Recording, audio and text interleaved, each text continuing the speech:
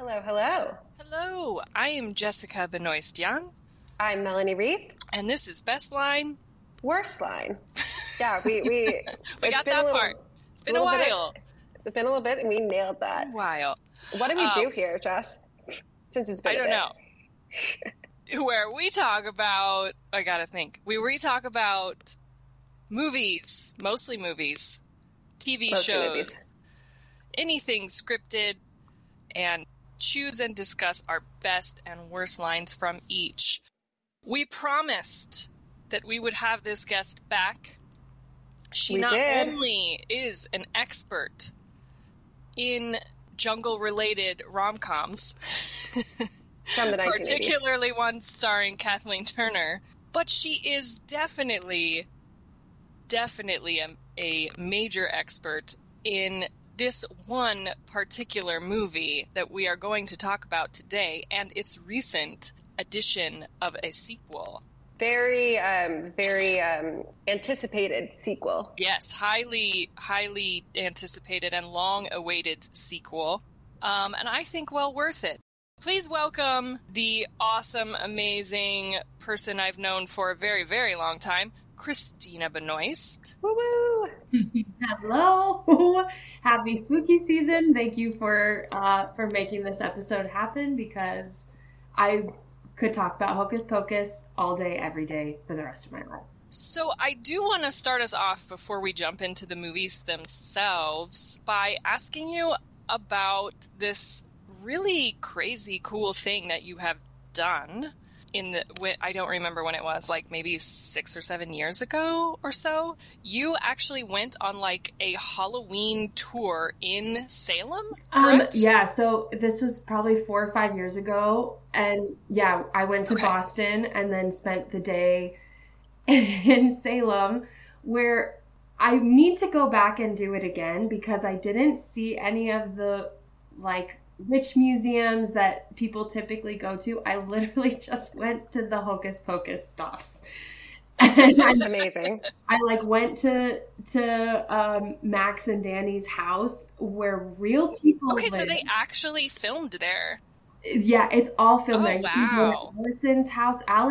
Where Allison lives in Hocus Pocus is actually like a historic building. Okay. But yeah, people actually live in the house where Max and Danny live, and were you the only one like hanging out outside their house? Oh, no, I'm sure not. Oh, okay. There is a huge group of people all just standing outside, like posing and saying Hocus Pocus lines, and yeah, I feel. Did really you find bad. this stuff on your own, or was it like an organized thing, like a map or a tour?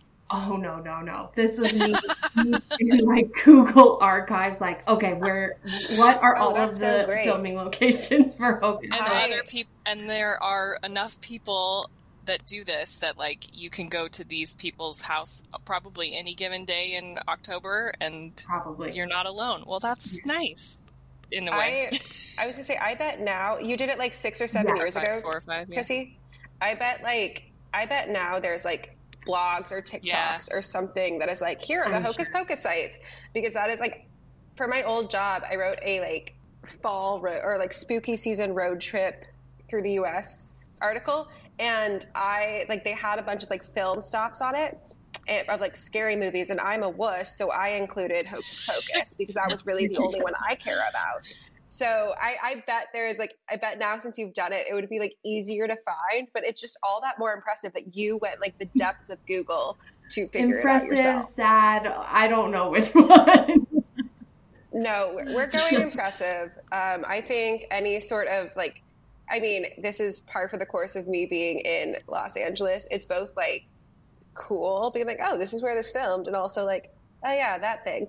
Like the street very close to where I live is a whole bunch of houses that get rented out for like all of the Nancy Meyers kitchens, because it's a very certain aesthetics, but it's like so cool that like it's just like normal people's houses that they film in and all that kind of stuff. So Allison's house from Hocus Pocus is the wuss's version of the Stanley Hotel. There you go. Which is a weird thing, like you talk about being in LA, and like I remember that was always a huge deal. Like I would meet people on the East Coast, like who were from Boston, and you'd say like, oh, I'm from Colorado. And they'd be like, have you been to the Stanley Hotel? And it's like, no, I'm not from Aspen or where is it? Aspen. It's in Estes Park, and I actually went to a wedding there. Oh, God. Mm. It was a beautiful location for a wedding. But no, that would be like two places that I would get asked about all the time, and I'm sure you all know the other one. Casa Bonita. Oh, yeah, absolutely. Have you been to the Stanley Hotel? Have you been to Casa Bonita? That's what people associate with Colorado. Yeah. It's funny that you're like, is it sad that I looked it up? Because, like, that's such a thing. Like, the Halloween houses here, like where they shot Halloween, like people go to those houses. I'm like, why would you want to? Like, why would you want to go to Michael Myers' house? Like, Hocus Pocus, like, less creepy. Michael Myers, not really. Anyway, but that's so cool that you did that. So, has it just always been a love of yours, Christina? Yeah, Hocus Pocus? I honestly don't remember how this started. I feel like I was remember trying to think of that too. Yeah, I feel like this has always been a part of my life. And I remember watching it we had recorded it on the Disney Channel on a VHS. And I remember watching, it was like Halloween Town and then Hocus Pocus and then Bye Bye Birdie on this VHS that we recorded. Yeah, it was. And I just remember watching that, rewinding it, and watching it all over again any time of year. It was not just a Halloween movie for me. No, not at all. So when did this come out? 93. 93. So you weren't even born. No, wasn't even alive. I remember seeing, that's what I was thinking of. I was like, okay, I remember seeing this in the theater. I would have been too young. I don't know. I don't remember the first time I saw it. Yeah, because I remember seeing it in the theater. And then I was like, but Chrissy wasn't even born. So when did her obsession with this movie start? But now I do remember that VHS that had the Halloween Town. I forgot that it was Bye Bye Birdie, but that's kind of funny. I mean, that's a random pairing, but also it tracks. Works for me. I'm not mad about it. No, I mean, Hocus Pocus, it's just I have a friend who every day in October, back when like we used Facebook more to like, or more than just to keep track of people's birthdays, which I barely even use that for now. I have a friend who would post every day of October. He would post a different Hocus Pocus quote.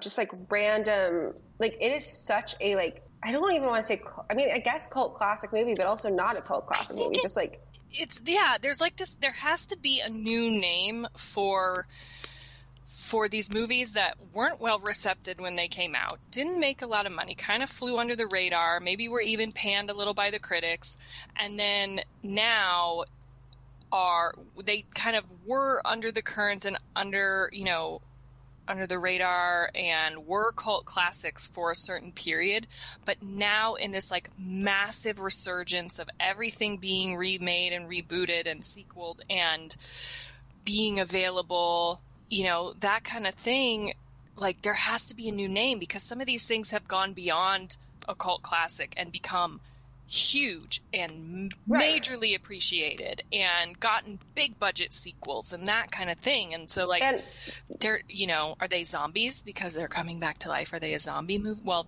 we already have zombie movies.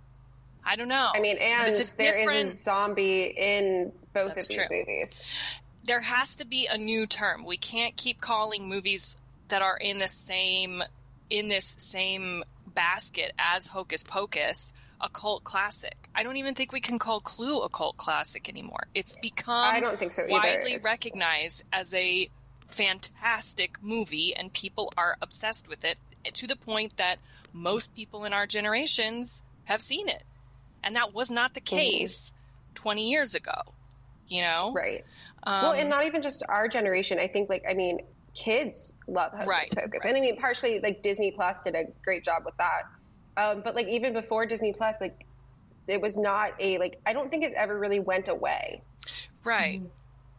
It's there has to be something where we acknowledge that they were cult classics for a while, but now there's, this nostalgic, they're a nostalgia blockbuster almost. They're having their blockbuster moment now, 25 to 30 years later. It's so interesting because I was listening to an interview with Jinx Monsoon, who is a drag queen, and she was interviewing Kathy Najimy on her podcast. And like, one of the things she talked about was just like how like iconic in the queer community Hocus Pocus was, because you have these three outcasts, for like lack of better word. I mean, the witches are outcasts, but they are like fully themselves, and they are very draggy. They are camp.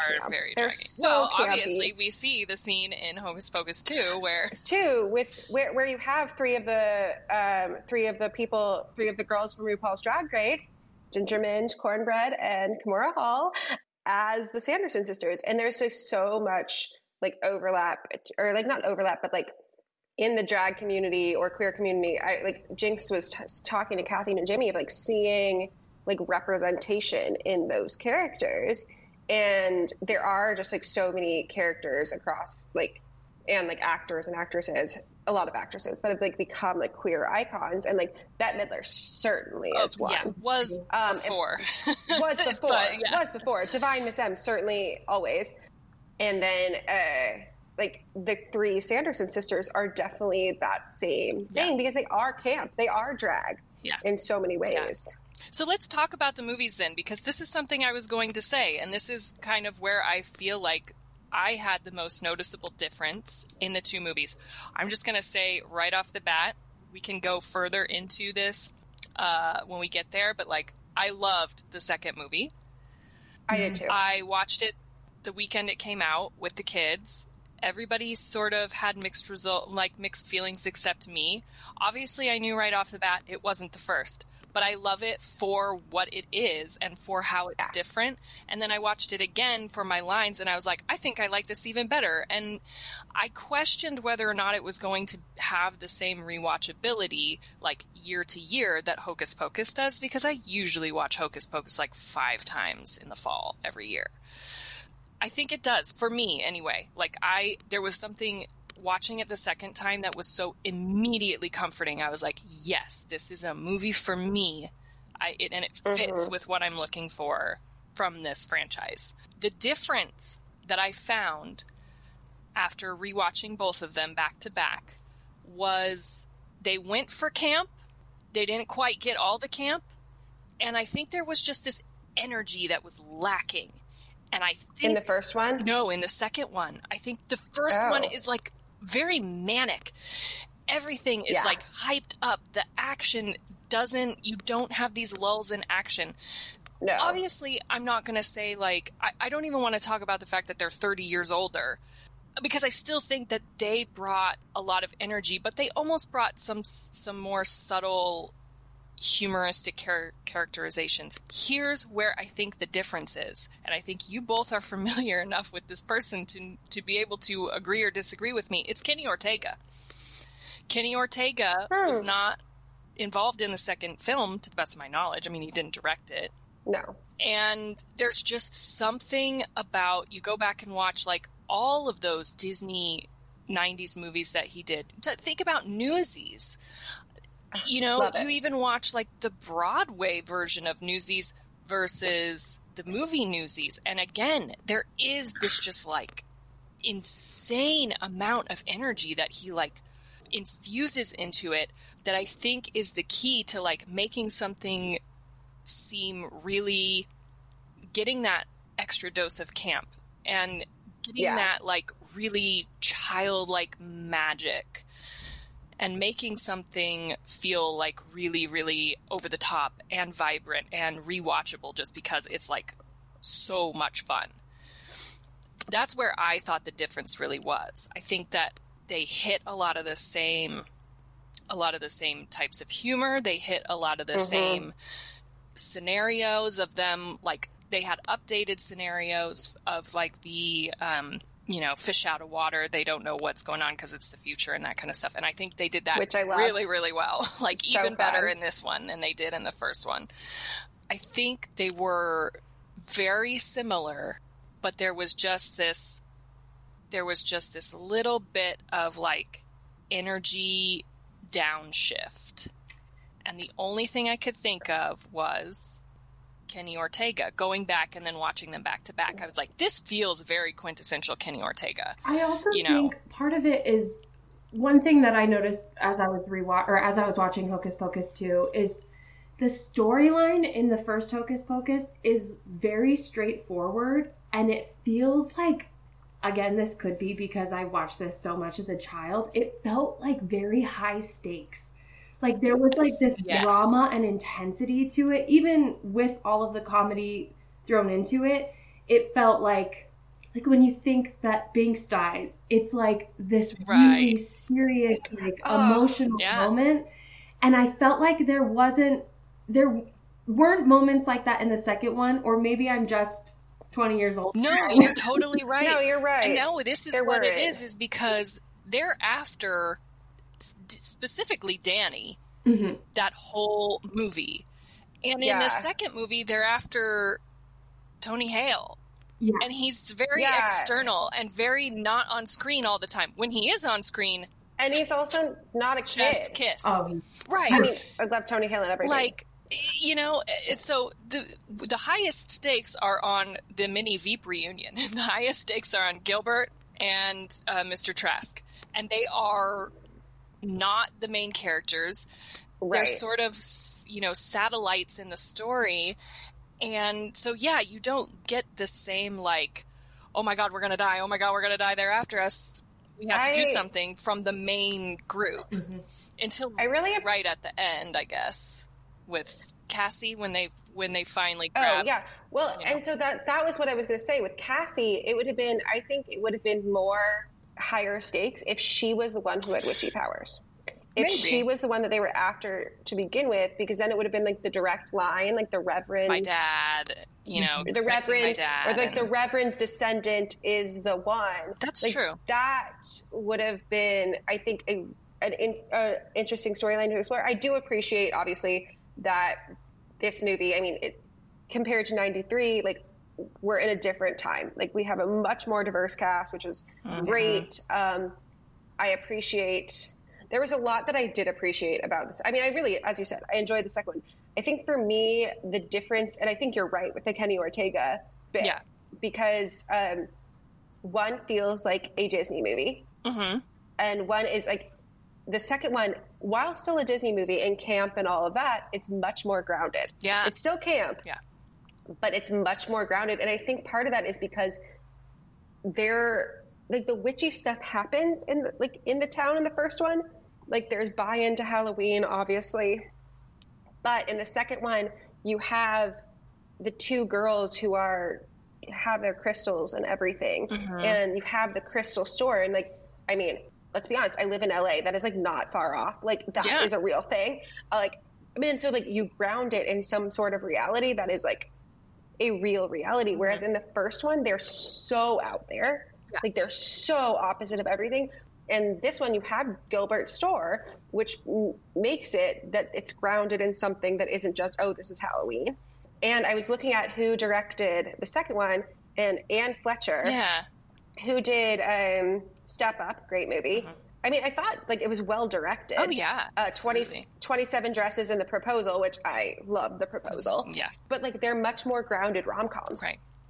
Step Up isn't a rom-com, but it's still grounded in like, it's not Kenny Ortega. It's not High School Musical. It's not all of the Kenny Ortega Disney of it all. We're a different time, and would that have played as well right now? I don't know. I think the Hocus Pocus 2 is like the movie that we needed for right now. Like it fits the zeitgeist now, but comparatively, there is a difference in camp. Yeah. And like how the storytelling is just out of curiosity, you said that the second movie was kind of received with mixed feelings in your family. Yeah. Since you kind of have a bunch of different ages, especially with the boys, like how did they receive it? Well, Carter didn't really say anything. He's 7. He didn't really say anything about it. Like he didn't share any opinions, but then when I put it back on to watch it for lines, he was like very into it. And I can tell that it's like had an impact on his like imagination and things like that. And like the story, like parts of the story and the characters are sticking with him. Like he was, and it's really hard to get him to sit down and watch a movie. And it's really hard to get him to sit down and watch a movie that might be a tiny bit creepy, you know? So obviously he really liked it. And I feel that too. Like I was saying, like there's a weird comfort to that movie and I don't know what it is. There's and maybe it is that absence of like the extremely manic high stakes of the first one where it's like there's no break. There's just no break.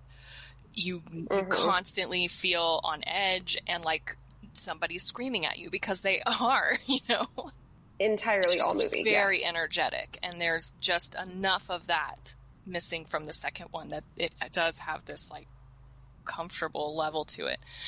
Truman immediately, he's 14, and so he's obviously been exposed to the first movie, 100 times by now in this family, was immediately like, well, it wasn't the first one. It wasn't as good as the first one, and was kind of hesitant to say that, like, he really liked it. He was like, it was fine, it was okay, it was good, that kind of response. But I think if he watched it more, I think he'd probably appreciate it more. But yeah, I do wonder, like, how many people probably watched it one time and had that immediate reaction of, like, oh, it's not the first one.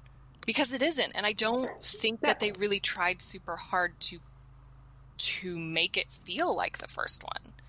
Which I appreciate, because I think it needed to be a different movie. I think, like, if you were to try to make it the first one, I think it would have been worse had they tried to make it the first one. Like, how to match that scene. I agree. Because then there would have been a direct comparison. Like, this very much was a hocus pocus for 2022. Yeah. Really. And I like that it was grounded in some sort of reality. Like, the witchiness of things is more accepted, known, talked about. I mean, how many times a day do I reference manifestation? A lot. Yeah. Yeah, I liked that it was just a different dynamic, and maybe that's part of where the comforting part of it comes from too, is like the dynamic that the girls end up having with the witches themselves. Yeah. And the dynamic that the Sanderson sisters have amongst their group. Like, that was something that was just so different and refreshing, and like, okay, not everyone is completely 110% evil, it's just this familiarity with like you said, being an outcast, things that are supernatural or misunderstood or unknown. Like, you get these very soft, subtle, gentle resolutions to that type of thing, and you get this this relationship, this familiar relationship with the Sanderson sisters that we didn't get in the first movie. And so maybe that's also where that kind of like, there's just something like it settles into you, I think, if that makes sense. There's more nuance. Yeah. Absolutely. So we've kind of talked about the comparison. Let's dive into the first movie and our lines here. We're going to have like a very extensive discussion of favorite lines that are not the best line. Yes. And I do love that there's a lot of sneaky adult humor in this.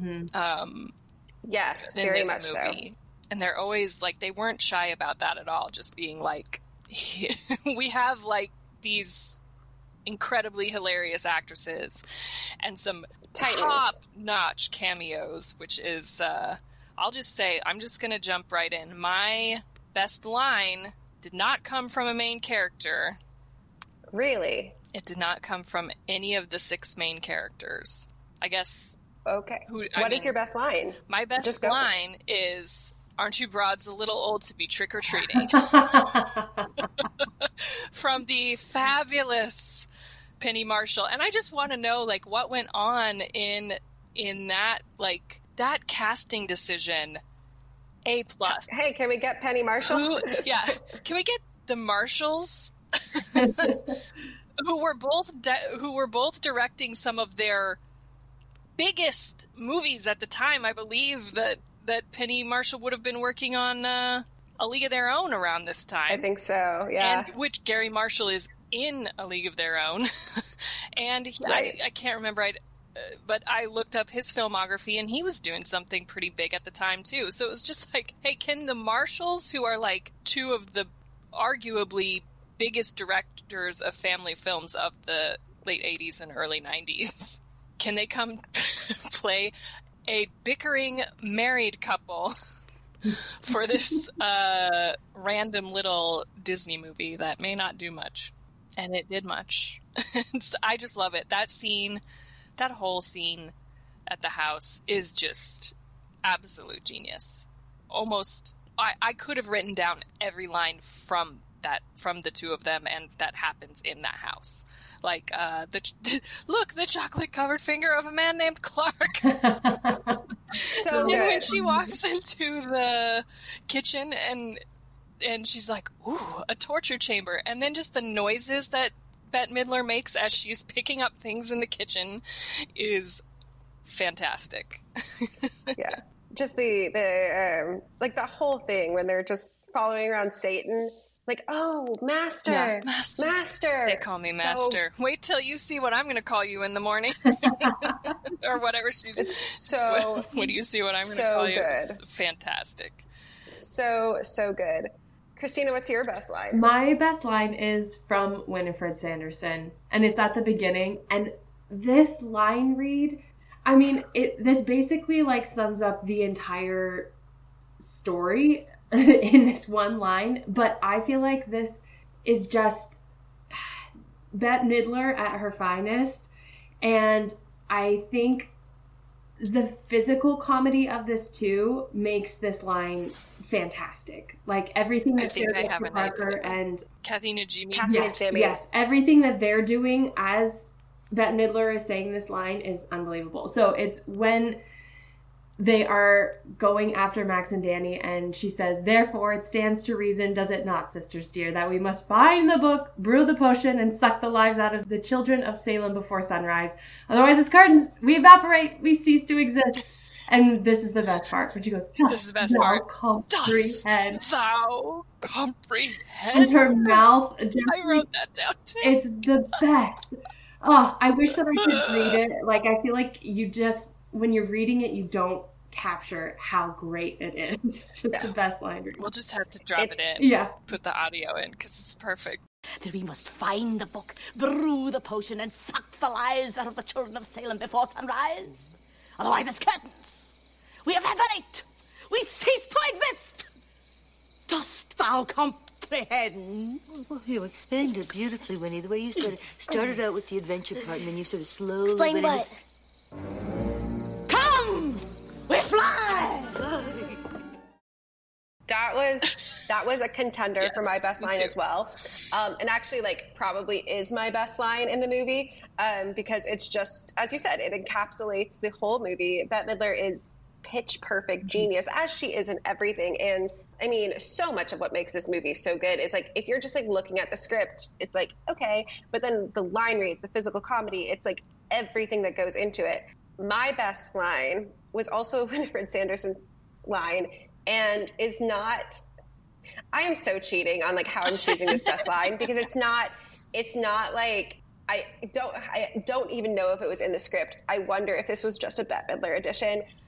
It's not anything that has to like, it's not what I would normally choose as a best line in the movie, but for me, it is just like one of my favorite moments of the movie, because it like just warms my heart knowing that 3 months later, in 1993, there was a made-for-TV version of Gypsy starring, wouldn't you know it, Bette Midler. So Christina's just smiling and nodding. So when Bette Midler walks on stage, and right before I put a spell on you, which like truthfully like my favorite best line in the movie is I put a spell on you.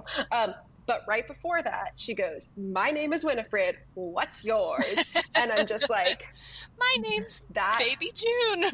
What's yours? And so, and knowing that she's going to be Mama Rose, like, I did just look up like the timing of those movies, because I had a feeling it was the same year. Yeah. So the Gypsy came out in December 93. This was obviously earlier, but still 93. So same year. The very Mama Rosie, my name is Rose, what's yours? Like very Rose's turn going into put a spell on you. Which it is not a plot point line. Hey, it is nothing. It is just, it warms my musical theater Bette Midler loving heart. Yeah, and I think that you could even label it like, you know, it's because it's the segue to that song, and that song is like the iconic part of the movie. Yeah, I mean, if I were to choose a best line in the movie, it would be "I put a spell." It would just be the whole song. Like, yeah, it would be the whole song. I think it is that genius. as well. I feel like the songs and the spells in this movie are like, like they're genius. They're not mine. I mean, truthfully, the spells are good, but are any of them Mecca Lecca High, Mecca High Ni Hao? No, I don't think so. Here's my thing. Not only, like, okay, so the song is so amazing that nobody talks about how the song makes zero sense, because how would these women have the stage and mic work, like the stage presence and the mic work knowledge? Like, the girls immediately go to the microphones and start doing, like, you know, doo-wop background singer stuff. And Winifred is just immediately, like, you know, a pop star. I just think it's hilarious. And I never really thought about that until, like, more recent years when I've watched it, and it's like, that doesn't make any sense. They don't know what this is. They shouldn't know what's going on at all. They're very quick learners, though.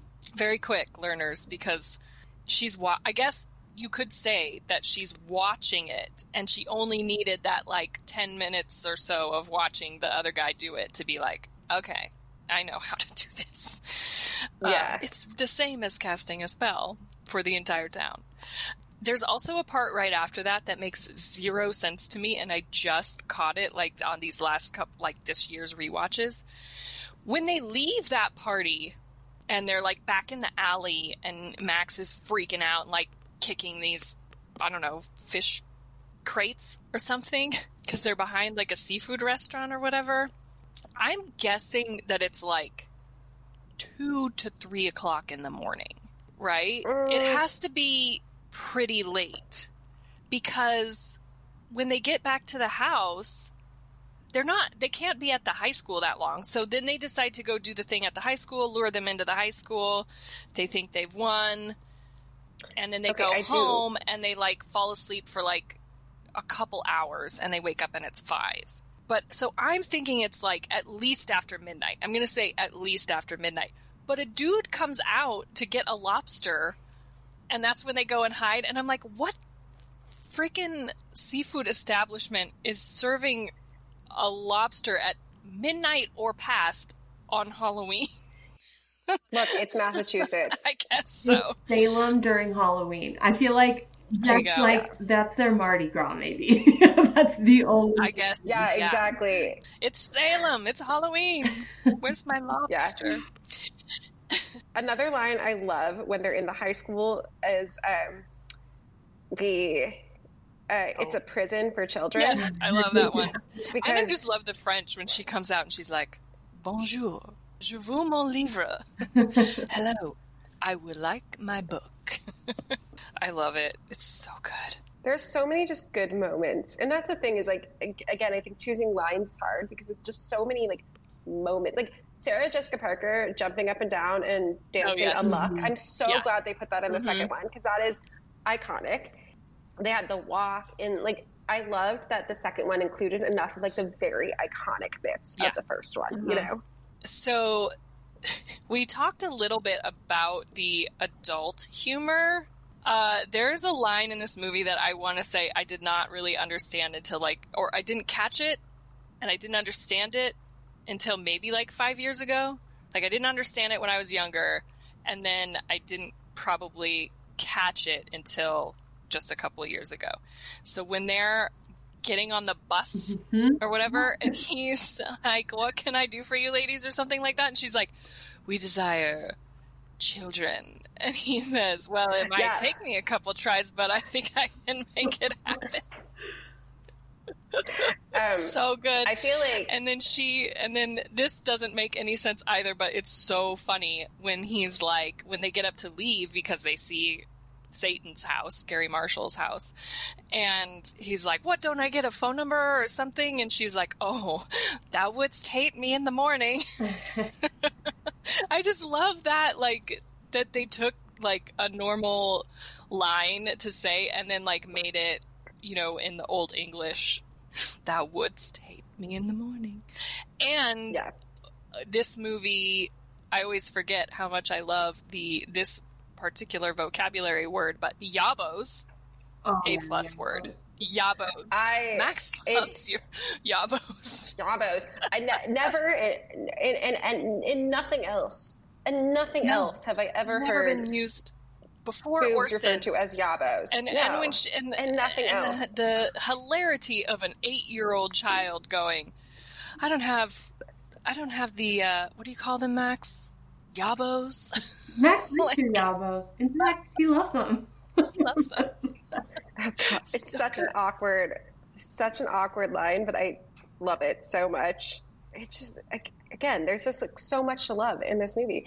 But what are some things that do you have worse lines? Because I have one that I'm just like, and maybe it's the line read. Maybe it's like, I don't know.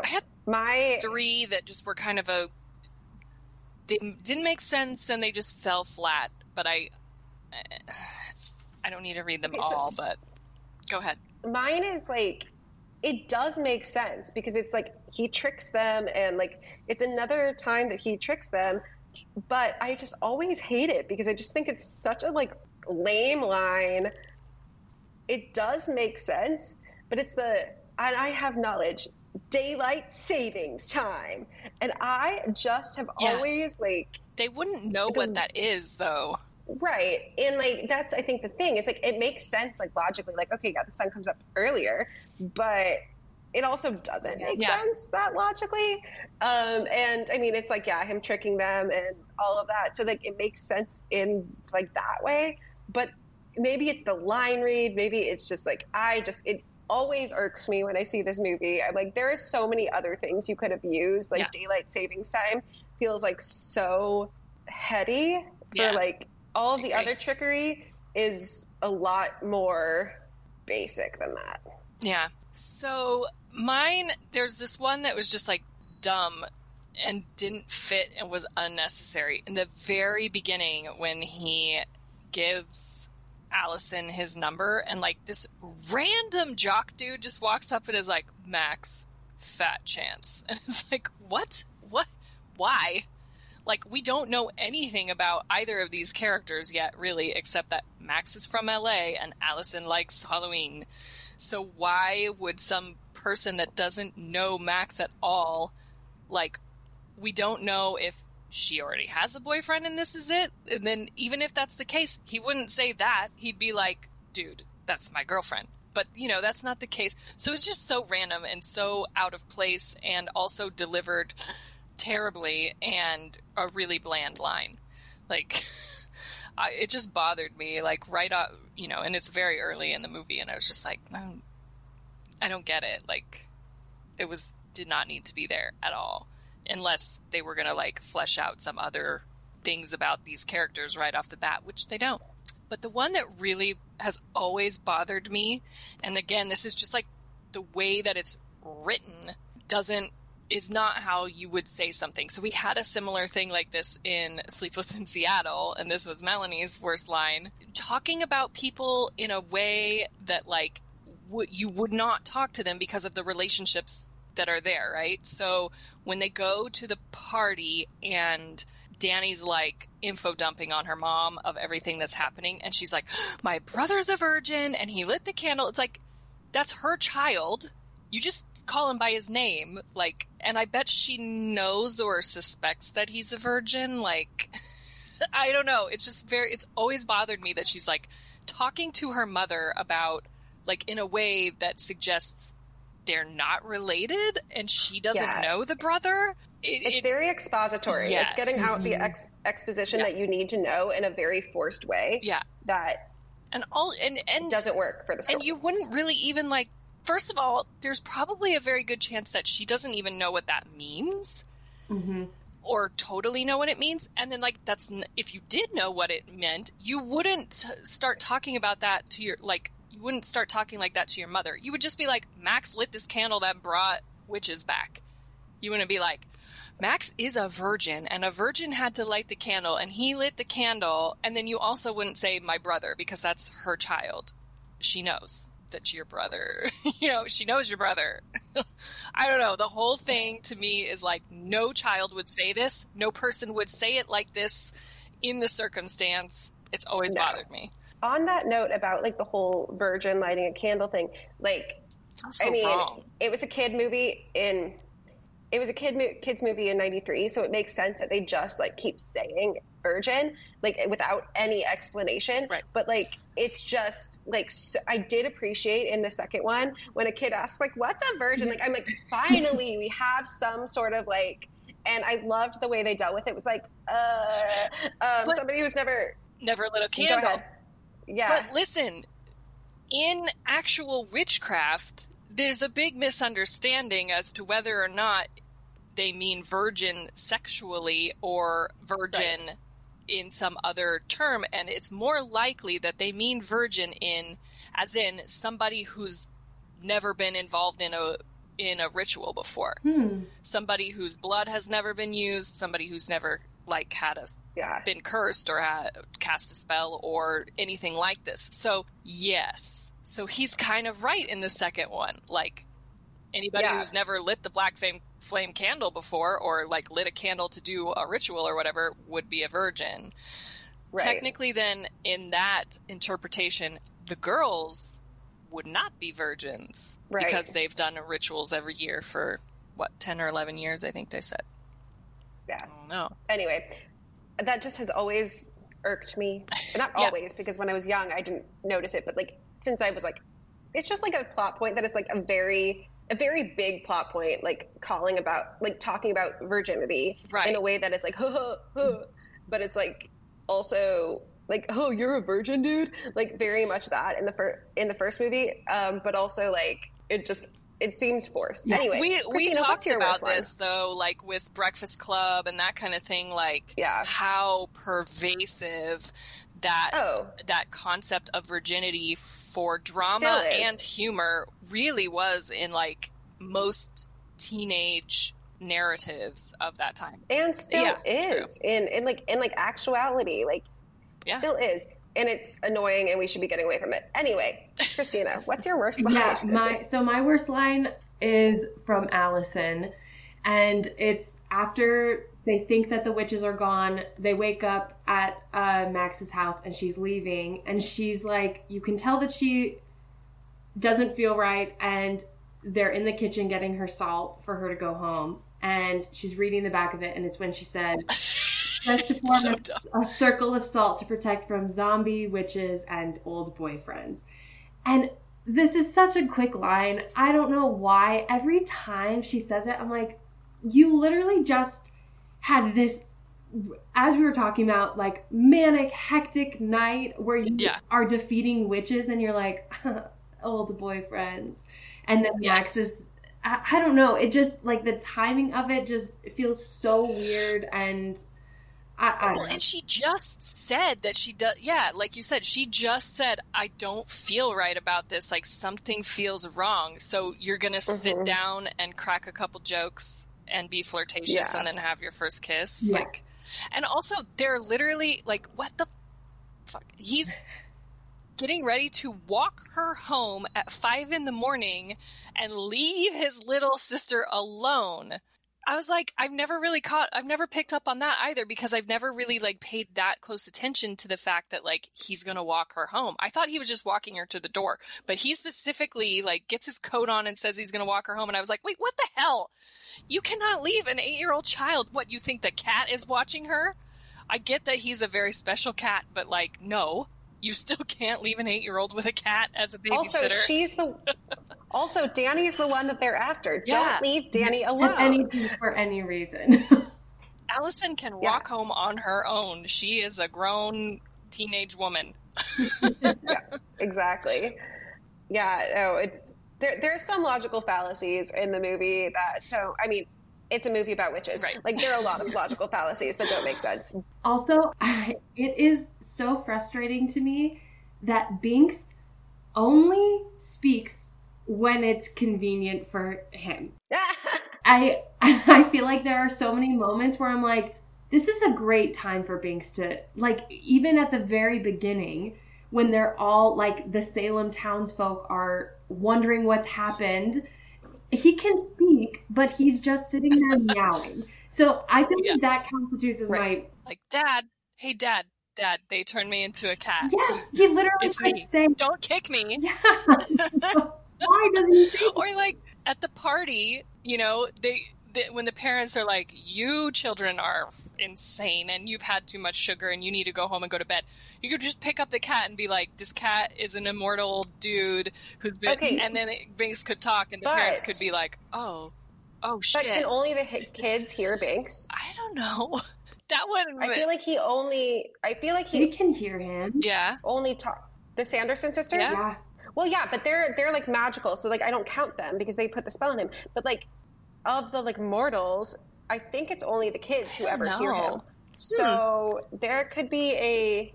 If that's the case, though, like, again, we could have one line. We could have one very quick line, like, just explaining, you know, again, maybe it's just because they're now, like, involved in the ritual of it because they lit the candle or something like that. Like, because they have a connection to the people who put the curse on him. Like, one line. Instead of just making it, like, make zero sense that this cat doesn't try to talk to anybody except Max and Tanny. And even at the very, like, before he lights the candle, Binks just jumps on his back. He doesn't say, like, do not. Dude, don't do it. He literally... So that, I guess that would make sense. Once he lights the candle, then they can hear Binks. Dude, then the cat speaks. That would make sense, but it's never explicitly said in the movie. But I like that. I'm going to go with that just to solve there you go. We solved it. A logical solve. And then, like, anytime you watch the movie with somebody, you'll just pause it and you'll be like, now, the only reason that they can hear the cat and nobody else can is because, there you go. It would make sense. Like, if I was in that writer's room, I would have totally, like, been like, yeah, that's of course it. Anyway, shall we talk about the second one? Yes. There are so many moments in the second one. I mean, the cast. I mean, aside from the three, Tony Hale, I cheered. Yes. So great. There's, like, so much that I just wrote. It was like, yes, love this. I wrote in big capital letters, like, yes, Ginger Midge, Cornbread, and Kimora Hall, because Drag Race, huge fan.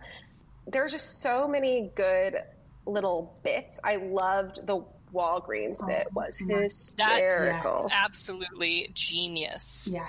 When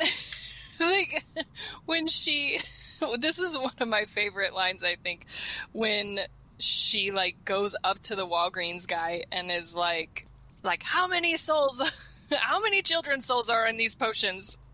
How many souls? And he's like, 0. I also love when they're eating all of the products, and when goes, floral with a woodsy finish. Like, they think that they're eating children's souls, like, her critiquing the flavor of it is so fun. And Sarah Jessica Parker's like, retinol. What a charming name for a child. And then the sheet mask. And she's like, oh my God. It's the face of a baby. What does it taste like? Raspberries. Give me the baby face. It's perfect. So good. So amazing. Funny. Oh my God. And leading up to that whole scene too is one of my favorite lines. I mean, I died laughing when Becca and Izzy are explaining the potions and the lotions and stuff, and they're like, no more luring children to their demise, or no more luring children to their demise, and Izzy says, nope, already demised, and Sarah Jessica Parker, or Sarah says, I delighted in the luring. 'Twas my only job. I think one of the things that's so great about having these three in those roles is their mannerisms are so, like, they pick up right there. Yeah. Their mannerisms are so on. And then, so going back to the beginning of the second one, the kids who they cast nailed the mannerisms of those three. Like, it was so good. I want an entire movie with them. The children. The young Winifred, like, blew my friggin' mind. Like, she was great. That is a hard thing to do as an adult actor, as a teenage actress, just completely nailing every single one of an iconic actress's mannerisms in a completely unique and over-the-top character. And, like, she just made it look freaking easy. Like it was nothing to just, oh my God, absolutely incredible. I think that they should make a third one where they come back prequel? And they come back again because there's another candle we see in the cutscene or whatever, in the post-credit scene, and they do like the Fountain of Youth problem, you know, that like every little kid's cartoon series does, where somebody finds the Fountain of Youth and drinks too much and they go back to like being a child or a baby or whatever. They figure out some non-child killing way to de-age themselves, and they do it too much and they're teenagers. So we just have a whole movie of this girl because, oh my God, it was so amazing. Those mannerisms were so good. Also, speaking of cameos in this movie, Hannah Waddingham. Yes. Oh my God. Looking as the witch. Hot. Oh, I mean, always. But she is like such good casting in that. And my best line actually comes from that scene and comes from Hannah Waddingham. Yeah, I loved these. All of her lines were so good. All of her lines. She says, "Magic has a way of uniting things that ought to be together. Happy 16th birthday, child." And then, I'm a witch, I know things, but that magic has a way of uniting things that ought to be together is such a theme throughout this movie. Yeah. And it's like I just like the sentiment too. Like, it gets to some of that manifestation, crystal-y type of stuff, and like the things that are meant to be will be. Yeah, and I also really loved when she says a witch is nothing without her coven. That's a huge theme in the movie. And then I love and then there's just so much humor when they like wrap their whole conversation. The world is not too fond of witches. Can't imagine why. Perhaps because thou eateth children? How else does one stay young and ridiculously beautiful? I just loved that. Oh gosh, in the flashback, like young Winifred, young Sanderson scene, when they come to her door to like accost her for not wanting to be married to, I don't know, John Pritchett, and she's explaining that she's in love with Billy Butcherson. I love that we got that backstory. I was so happy that we got that backstory. And he says, I don't want to, basically, like, in Old English, is like, I don't want anything to do with you. And she says, what about that kiss in the graveyard? And some random villager goes, she relishes in her petulance. I mean, girl. To me, that's like, nevertheless, she persisted. She relishes in her petulance. In her petulance. Like, I need that on a freaking t-shirt. Yes, basically, she's like, yes, I do. I don't even remember what she says. Something like, yeah, I do. It's so perfect.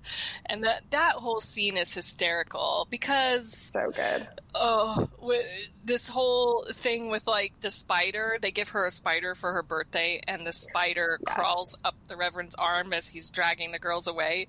And then later, they light his house on fire after they get book and know how to do spells and stuff. And as his house is burning down, he's like, this is the work of the spider. Oh, this is the work of the spider! Just to me is like such a Tony Hale, like random, illogical, hysterical line. It's so funny to me. I didn't catch that was Tony Hale until it came back as Tony Hale later. Yeah. And I was like, oh, duh, of course that was Tony Hale in both roles. Going back to when they come the present day, and the Walgreens scene, I forgot to mention this when they were headed into it. The line headed into that was, it glows from within with a sickening light. That's fluorescence for you. Fluorescent. I think we knew her. Great line. Great line. It. Or like it opens because she's so powerful, and then them dancing through that whole scene was just so good. Genius. Oh yeah, I just can't get over them eating and when Sarah Jessica Parker is like spraying like a facial mist into her mouth, and she's like, it's tingly. That's my favorite feeling, or something like that. And then Winifred is like, that's how you know it's working.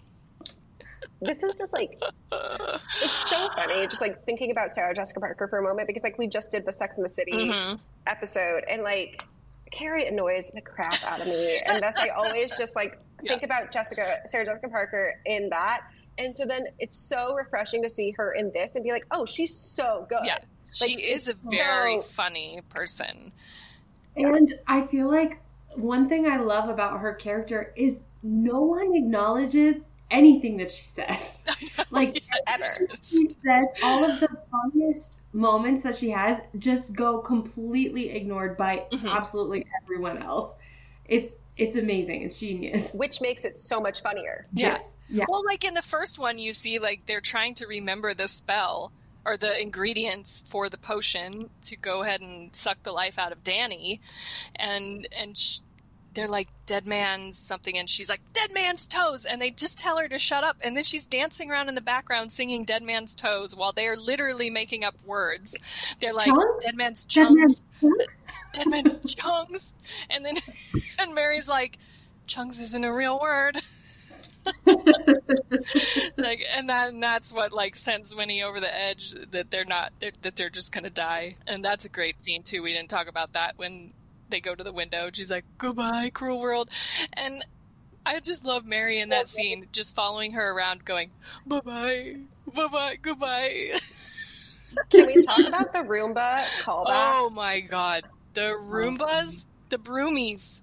The Broomies are amazing. Like one of the most genius things. And the way they all keep going, they have a mind of their own. They have a mind of their own.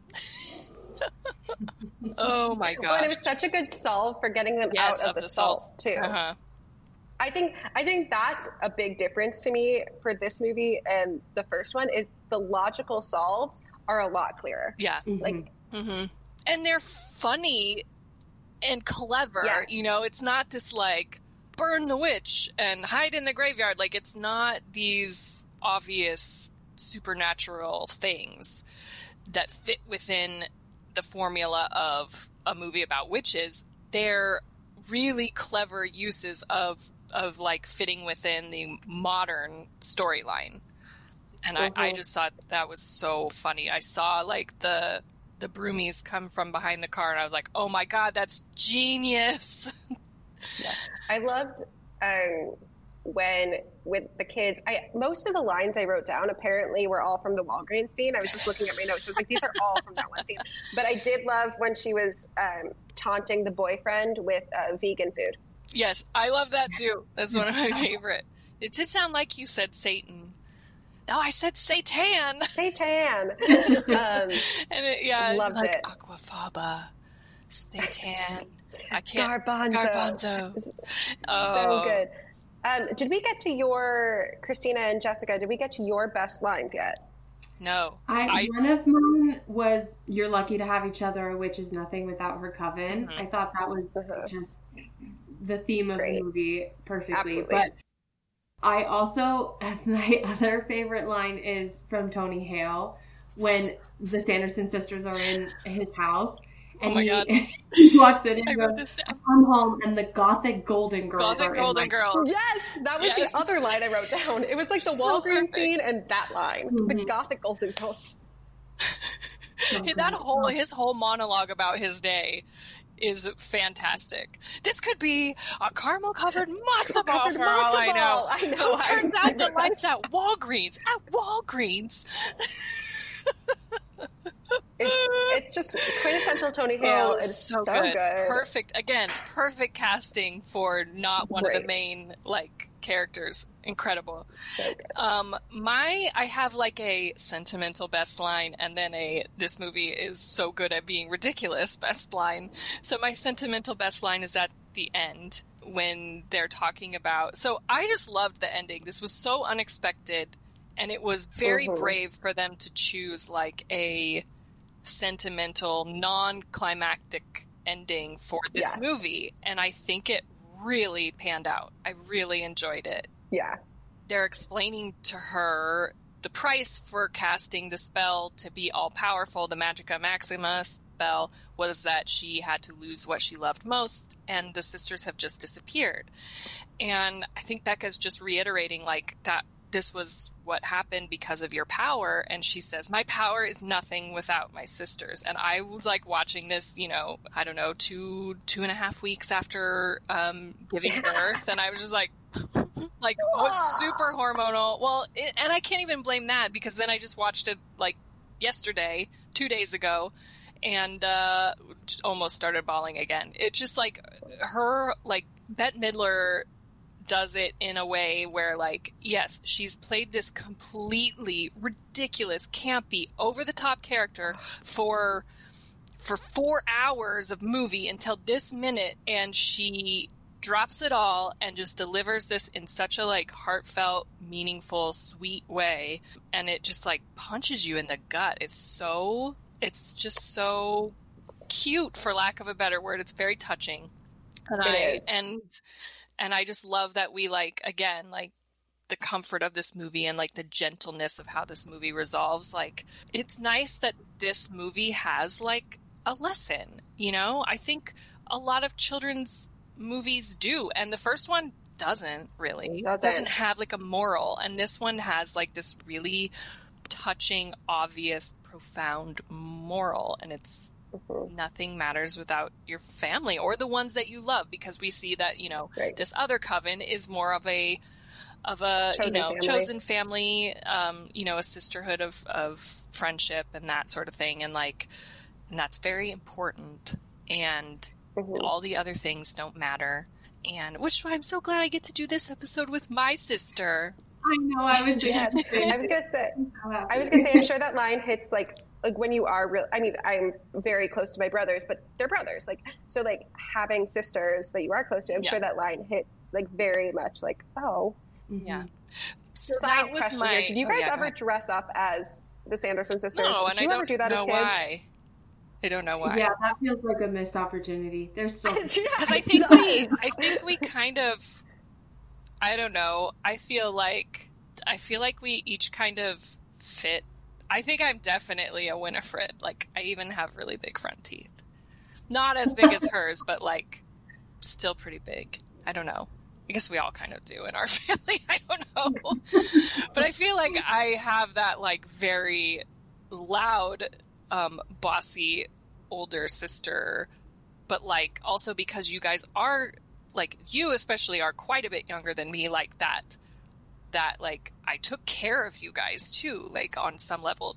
Definitely not like on the level of Winifred. Like, we had our parents and they were very involved in the care and like our survival, right? Like, I wasn't the only person caring for my younger sisters, but like being like 4 years older than Melissa and almost 10 years older than you, Chrissy, like I did things like cook meals for you guys and like help you with chores and like babysit you and things like that. So I do think I kind of have that like weird frustrated maternal feeling towards that Winnie has, like you know, Melissa would do something like, you know, just a normal kid thing, but like me being older, knowing that it was a big mistake. Like one time she put the can of SpaghettiOs in the microwave, and I think I was like, "You are so dumb." But then I was like, she was like 5 or 6, so like, how would she know? Nobody would ever sit down a child of that age and be like, "Don't put metal in the microwave," because you're not expecting that they're microwaving their own food yet. It doesn't have to be said until they do it, and she just chose the wrong first thing to try the microwave with. You know, so it is that sort of like, you know, you obviously have a relationship with them where you're sisters, but when you're the oldest and you're quite a bit older, there are these like, I love you, but you get that like parental, like, watching you is very frustrating. that you definitely feel with Winnie, obviously, because she's just constantly like, oh my God, why do I have to take care of you too? But then obviously, like, it's worth it, and you would literally die if anything happened to them. Mm-hmm. So, yeah. like if the microwave had exploded, there were sparks. I'll just say. I believe that. Before I interrupted with did you ever dress up as a Sanderson sister? Oh, yeah, no. You had a not sentimental favorite line. When they first come back. First of all, I just have to say, this is one of my favorite songs ever. I am a ginormous, massive Elton John fan, and I love this song to death. I loved the choice of this song for them. And they come back and they're doing this whole thing, and as they're running away, Izzy's like, who are they performing for? Yes. I loved that. That was like, I think that's such a good line, because like, you knew they wanted to get these songs in, and as you're watching it, you are thinking the same thing. You're like, okay, I'm liking the song, this is great, but what are they doing? Why are they doing this right now? I feel like this movie was great at just making fun of itself in that way. Yeah. Even like to the point where...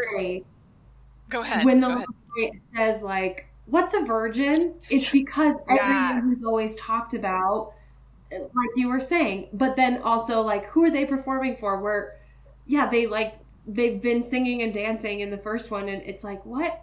Why? Why are they doing this? Why are they singing these songs? Is it Sarah jumps in front and it's like, you!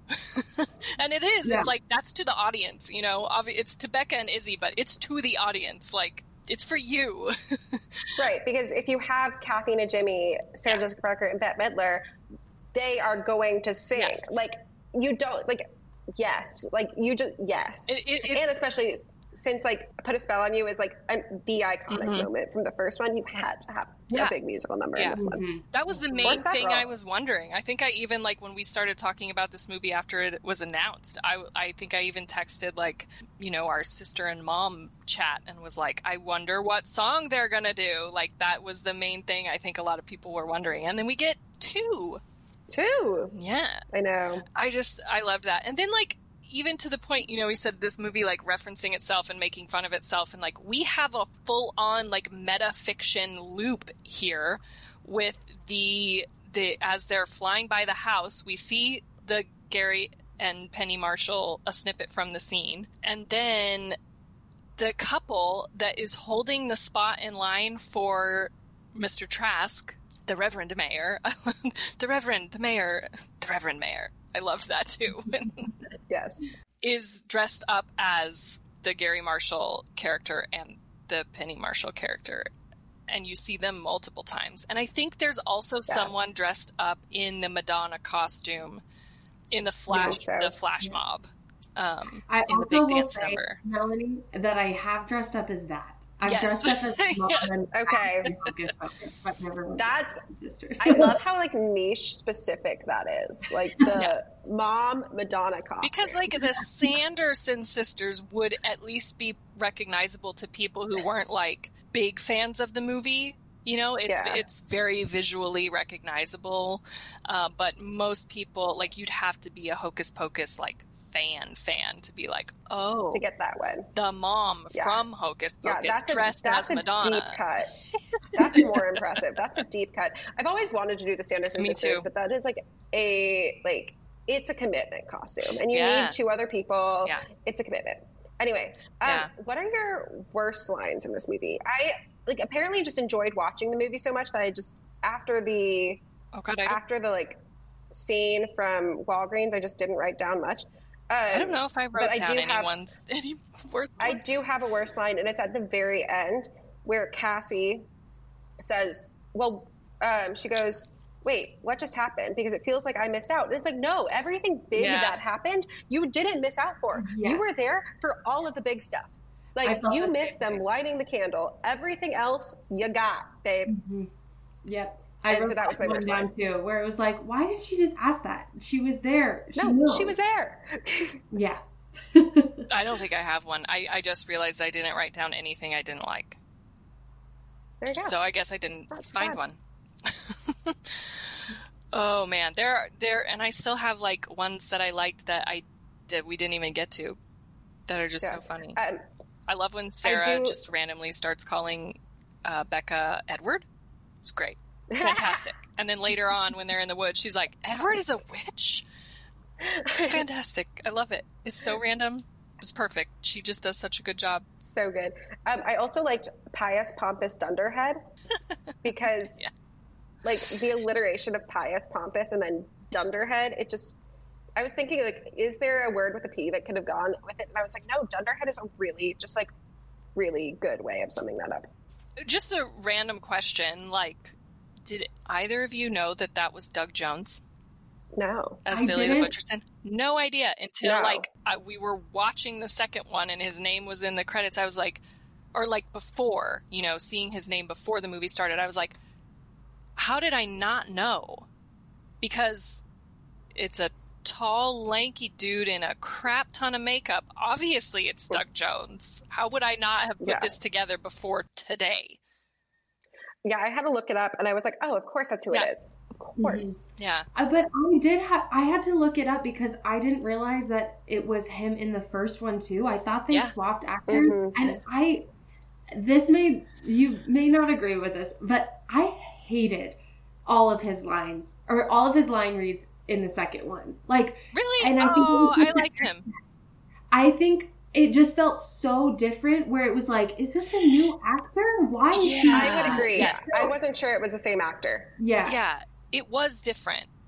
And I think it's because on some level they made him more of a character. He wasn't really a character. He was just like a walking plot point in the first one. Yeah. And he only had a couple lines, like 2 lines. They wanted to play him up as a character, and then I think they had to be like, oh, well, in reality, he would sound like this. And so it is really jarring to be like, oh, now he has a completely different voice and different personality and mannerisms, and he's speaking with an accent. It was weird, but I bought into it. I think jarring is the perfect word for it, where maybe I didn't hate it, but it was just like, oh, wait, what? Why is this happening? Yeah. Yeah, I did the same thing. He just had a lot more. I was like, was it him in the first one? And it was. And I think I really think that was like sort of the beginning, that kind of solidified his career trajectory. Although it was like over a decade before he did Pan's Labyrinth, which I think is what made him like mainstream. Like, yeah, and now he's like always the tall, lanky guy in a lot of makeup. Melanie, I don't watch Pan's Labyrinth. Wasn't gonna. Okay, just saying, like, it's one of those things. Like, you may come across it and see like there's a child, and it won Oscars. No, and, never been on my list. Well, I don't know if it won Oscars, but it was nominated for Oscars, and like you may come across a list of really, really good movies, and I'm telling you, don't do it. Never. It feels like Annette to me. Not going to do it. Still mad about that. It's a better movie than Annette, and it is very scary to me. I was freaking scarred by that movie Disney Labyrinth any day. Oh God, when did that movie come out? Like 17 years. So I was 20. I was 20 years old when I saw Pan's Labyrinth. I'm still scarred by it. Will never. Chrissy, have you seen Pan's Labyrinth? Mm-hmm. Okay. I probably was like, watch this movie at some point when you were probably too young for it. I saw Labyrinth, however. I will do Labyrinth. That's a good Halloween watch, I feel like. Yeah, it is. Has anybody ever dressed up as David Bowie from Labyrinth? That's been on my list for a while. Have you? I was going to say, that feels like a you I don't even know if it would have to be from Labyrinth. I just have wanted to dress up as David Bowie. Especially on the times that I've had short hair. I'm like, yeah, I could just go straight up with this and put a little eye makeup and glitter on. With your longer hair kind of shag, you could definitely do the Labyrinth look. Yeah. Anyway, back to Hocus Pocus. I just thoroughly enjoyed the second one. I thought it was a fun watch. I know there's mixed responses to it because you can't please everybody. Right. I really liked at the end. I loved what you said, Jessica, about the sentimental ending of it. I think and again, this is me being a giant Bette Midler and Gypsy fan.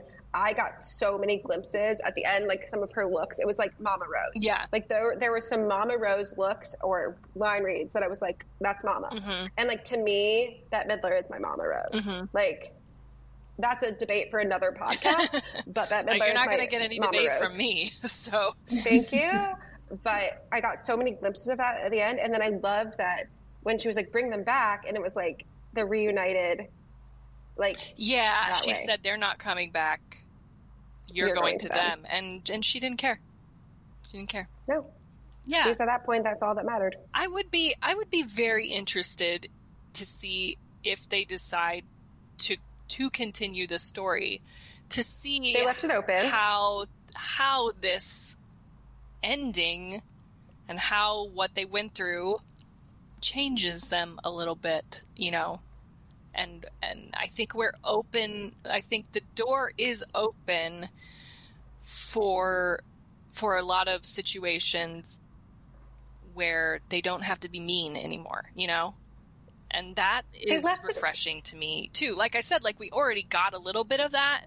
And I think there are plenty of shenanigans to be had where maybe they're the ones in trouble.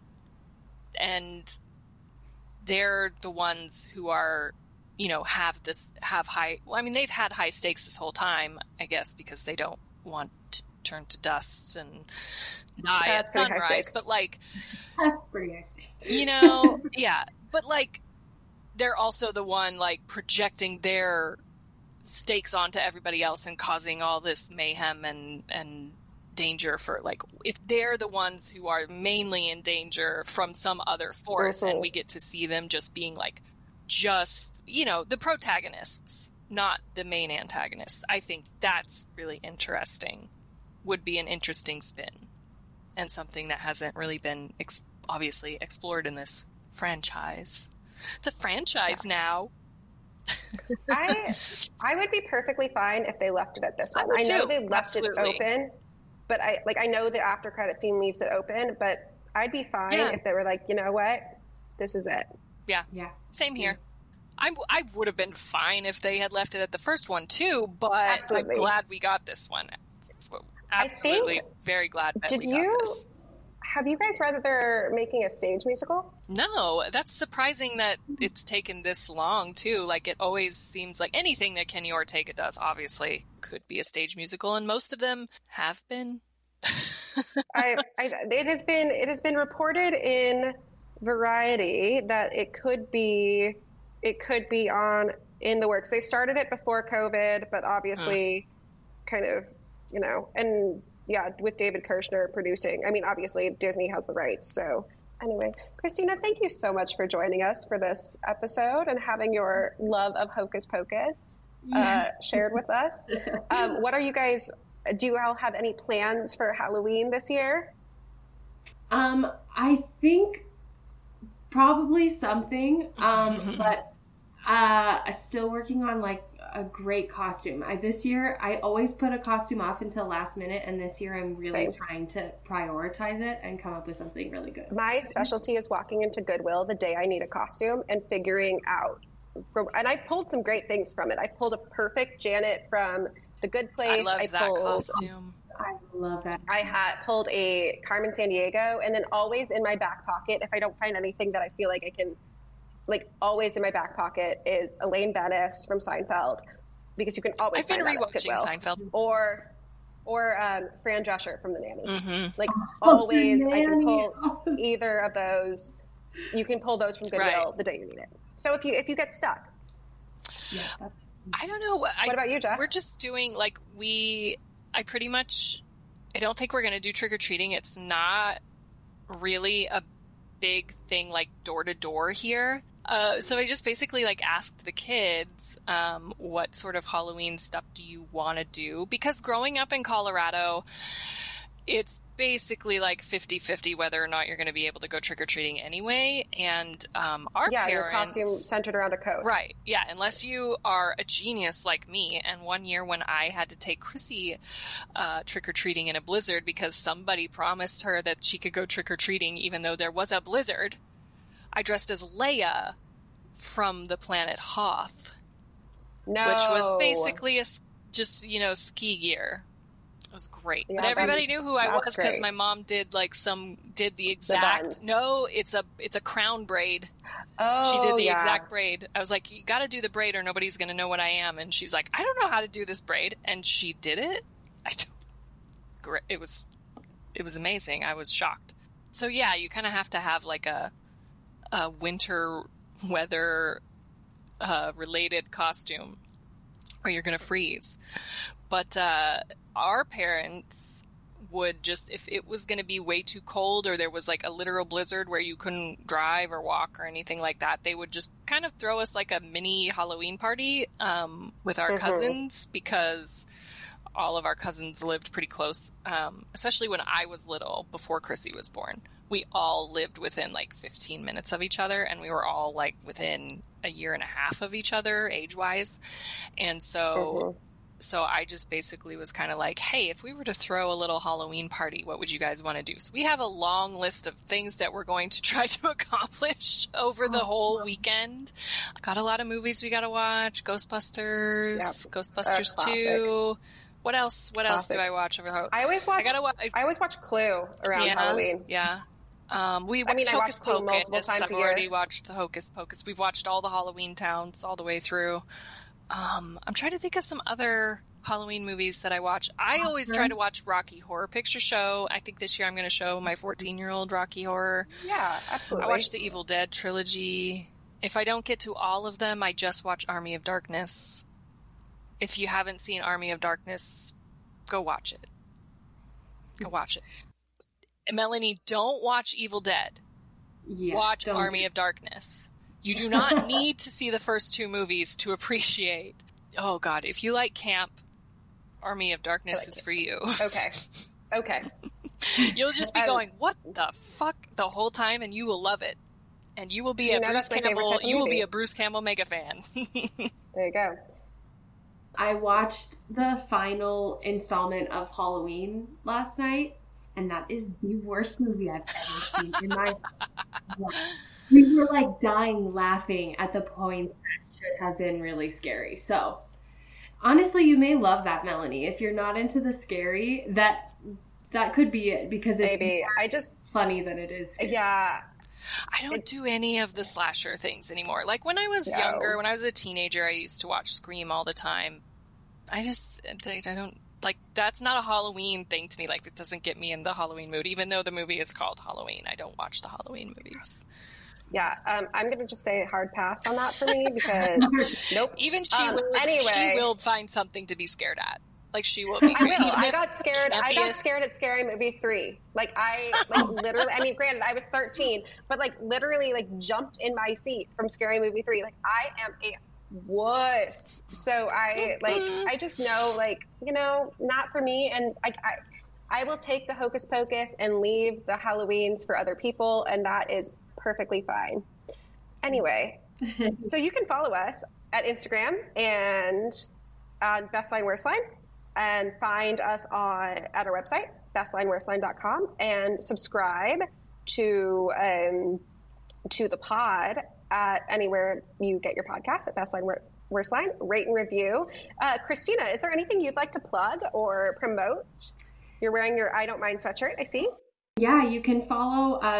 I work as the Associate Director for I Don't Mind, which is a mental health awareness campaign. You can follow us on Instagram, and lucky for everyone, we're moving into TikTok, so you can watch me really, really painfully try and master TikTok at I Don't Mind. You're going to be great.